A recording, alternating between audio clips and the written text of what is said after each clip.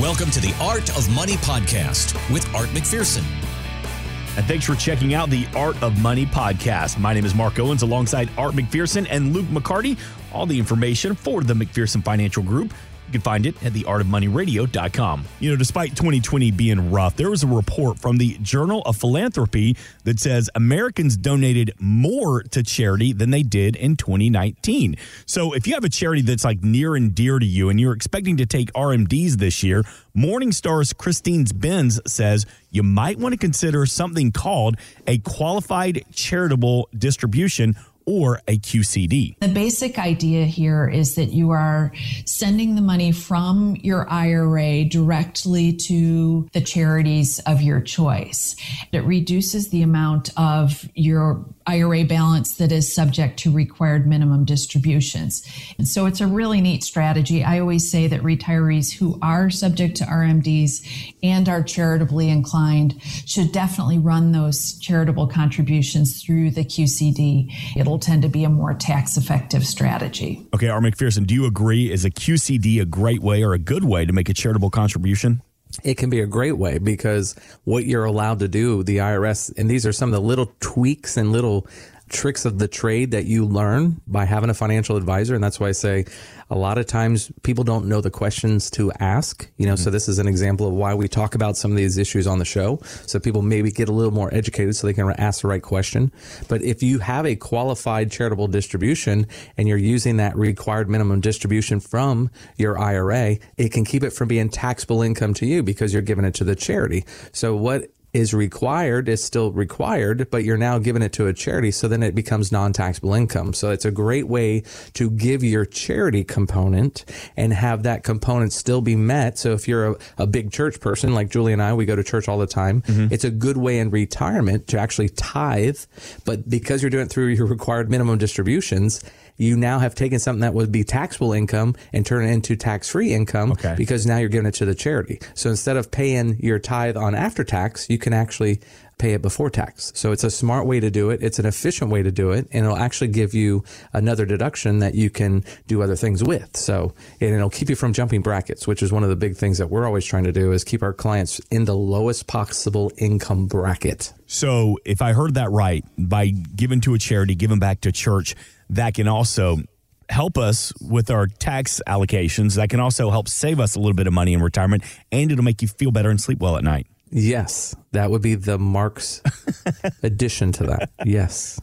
Yeah, I mean, it always makes you feel good. I mean, if you look at study after study after study, when we give, we always feel better than by receiving. Right. And it's always more fun to watch your kids open up presents and Christmas than it is for you to open up a present. Even as a kid, I always enjoyed watching my sister, my mom, or my dad give them something that I really tried to do a good job, of getting a really good gift for them that they didn't expect me to get, and always see the joy of that. And when my kids were growing up, it was always fun to watch my children open up gifts and just to see the wow on their faces or the, oh, yes, that is one heck of a feeling. Yes. Yeah. In retirement, when people get to either retirement red zone or as soon as they hit retirement, what is your advice if they haven't set something like this up for charities? Do you see they continue to give as much or give a little bit less? Like, what do you see more often? Well, it's basically usually a derivative of our cash flow. Okay. So if your cash flow is tight in retirement, it's going to limit you on what you can do.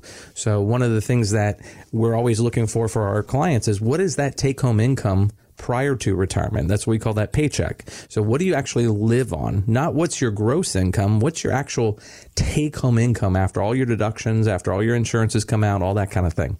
So we start there, we build that cash flow component for them so that in retirement mode, the cash flow is strong enough so they can be big givers or big charity people because there's enough money to pay for the food, pay for the mustard. We know Mark has lots of mustard in his refrigerator, or his cabinet.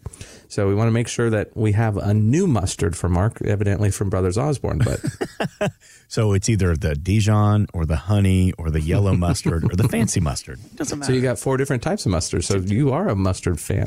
I'm just saying I like hot dogs too. So I like make sure. Do you have any Grey Poupon? Grey Poupon that I'll pass from one window to the next. Yeah, you do? You know, when I was growing up, a friend of mine had Grey Poupon in their fridge, and that's back when that commercial was huge. I thought my friend was like the 1% of 1%. Just because of the commercial. Because you have Grey Poupon? Drew, you're fancy.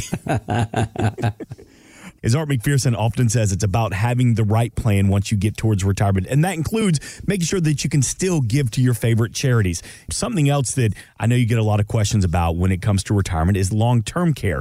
It's a retirement concern, and Microsoft News did a story about the pros and the cons of buying long-term care insurance. So how do you advise your clients on how to handle long-term care in retirement? Well, long-term care is expensive. Mm-hmm. And if you look at the statistics today, there's a 25% chance that you're going to need long-term care assistance during your retirement. So it's getting bigger and bigger every year. And as we age and as we get older, it tends to be that we need more and more help. So it used to be Social Security has been around since the 30s. And one of the things that Social Security didn't have to worry about initially, the life expectancy when that first Social Security check started going out that first year in the 30s, we didn't even make it to 60. Mm-hmm. So, they had a check that was going to start for us, Mark, and we were not even expected to make it. Well, now the average person, male, we don't make it as long as the females, but you and I will make it to about age 83, and the females are making it to about age 86. And that's just everybody potpourri together in the country. So we're living longer. So the average person now is on Social Security for almost 20 years. So it used to be we didn't even make it to that time frame. Right. So we are living longer and longer and longer. Now, long-term care is where you are needing help. So you've probably lost your spouse or your partner. You're by yourself. And now you don't always have kids or grandkids close to you to help make sure you're taking your medication, help make sure you're paying your bills right and on time. And you could have been the best person in your whole life, but if you start getting a little bit of those old age memory issues, you start having a little bit of slowness, you can't do all of the ADL's activity of daily living, that's when long-term care comes in. Sure. It's just very expensive. It has hit my family too. Just like anybody else in our world, we have to deal with this too. So, and it's costing our family about $5,500 a month for long-term care help. So it is a costly thing. As time goes by, it gets more expensive. The problem with healthcare, its inflation rate is 6 or 7% a year, where regular inflation has been more like 1.5 to 2.5% per year. Mm-hmm. So it grows about 3 times the rate of inflation. So those costs are going to accelerate. So one of the things that we're always doing is finding cheap solutions to help pay those costs in retirement. Do you find that long-term care is something that most people overlook? Not like health care, but the long-term care. Is that one of the first things that you say, don't forget about this? I think it's something that people don't want to talk about because who wants to need that kind of help? Sure. You don't want to think that you're going to get that unhealthy or that in that kind of physical need where you need that much assistance from the medical care industry. And I just think people don't want to think about that. However, as we age, different things happen. So it's just being prepared and just making sure. I do not like traditional long-term care insurance where you pay these huge amount of premiums annually out. And then at the end of the time frame, 20 years from now, you end up saying, I didn't need it. And all of a sudden that money's just gone. I like the ones where our clients can get their money back and they can at least have different ways to pay for it. So it's cents on the dollar, something like that. But it is something you need to do. It is something you need to plan for. But we do it in a way that even if we don't ever need it, our clients don't lose the money, Sure. So it's a way to you can provide the protection without just having it a straight cost. And sometimes it's an uncomfortable conversation. But it's something that I think that you need to have. And these are the things that Art McPherson thinks about so that we don't have to. And like we always say, he just wants to set you up with a plan. And speaking of uncomfortable conversations, so there was a study that came from MarketWatch that said, if you're not getting enough attention from your financial advisor, it may be time to break up with them. Art McPherson, have you ever picked up a client because maybe they were unhappy with the service they were getting from someone else, or maybe, they weren't having the uncomfortable conversations with them? Yes, I have. So it does happen. Oh, yeah. We have a lot of people. Almost everybody that walks in the door here at McPherson Financial Group has had several advisors over time because they're now at retirement or within that retirement red zone.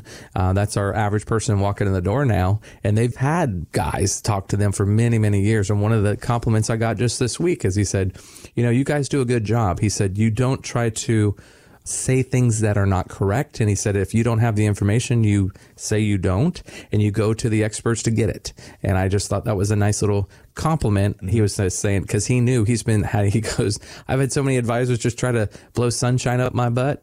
He said, you don't try to do that. I really appreciate that. I said, yeah, absolutely.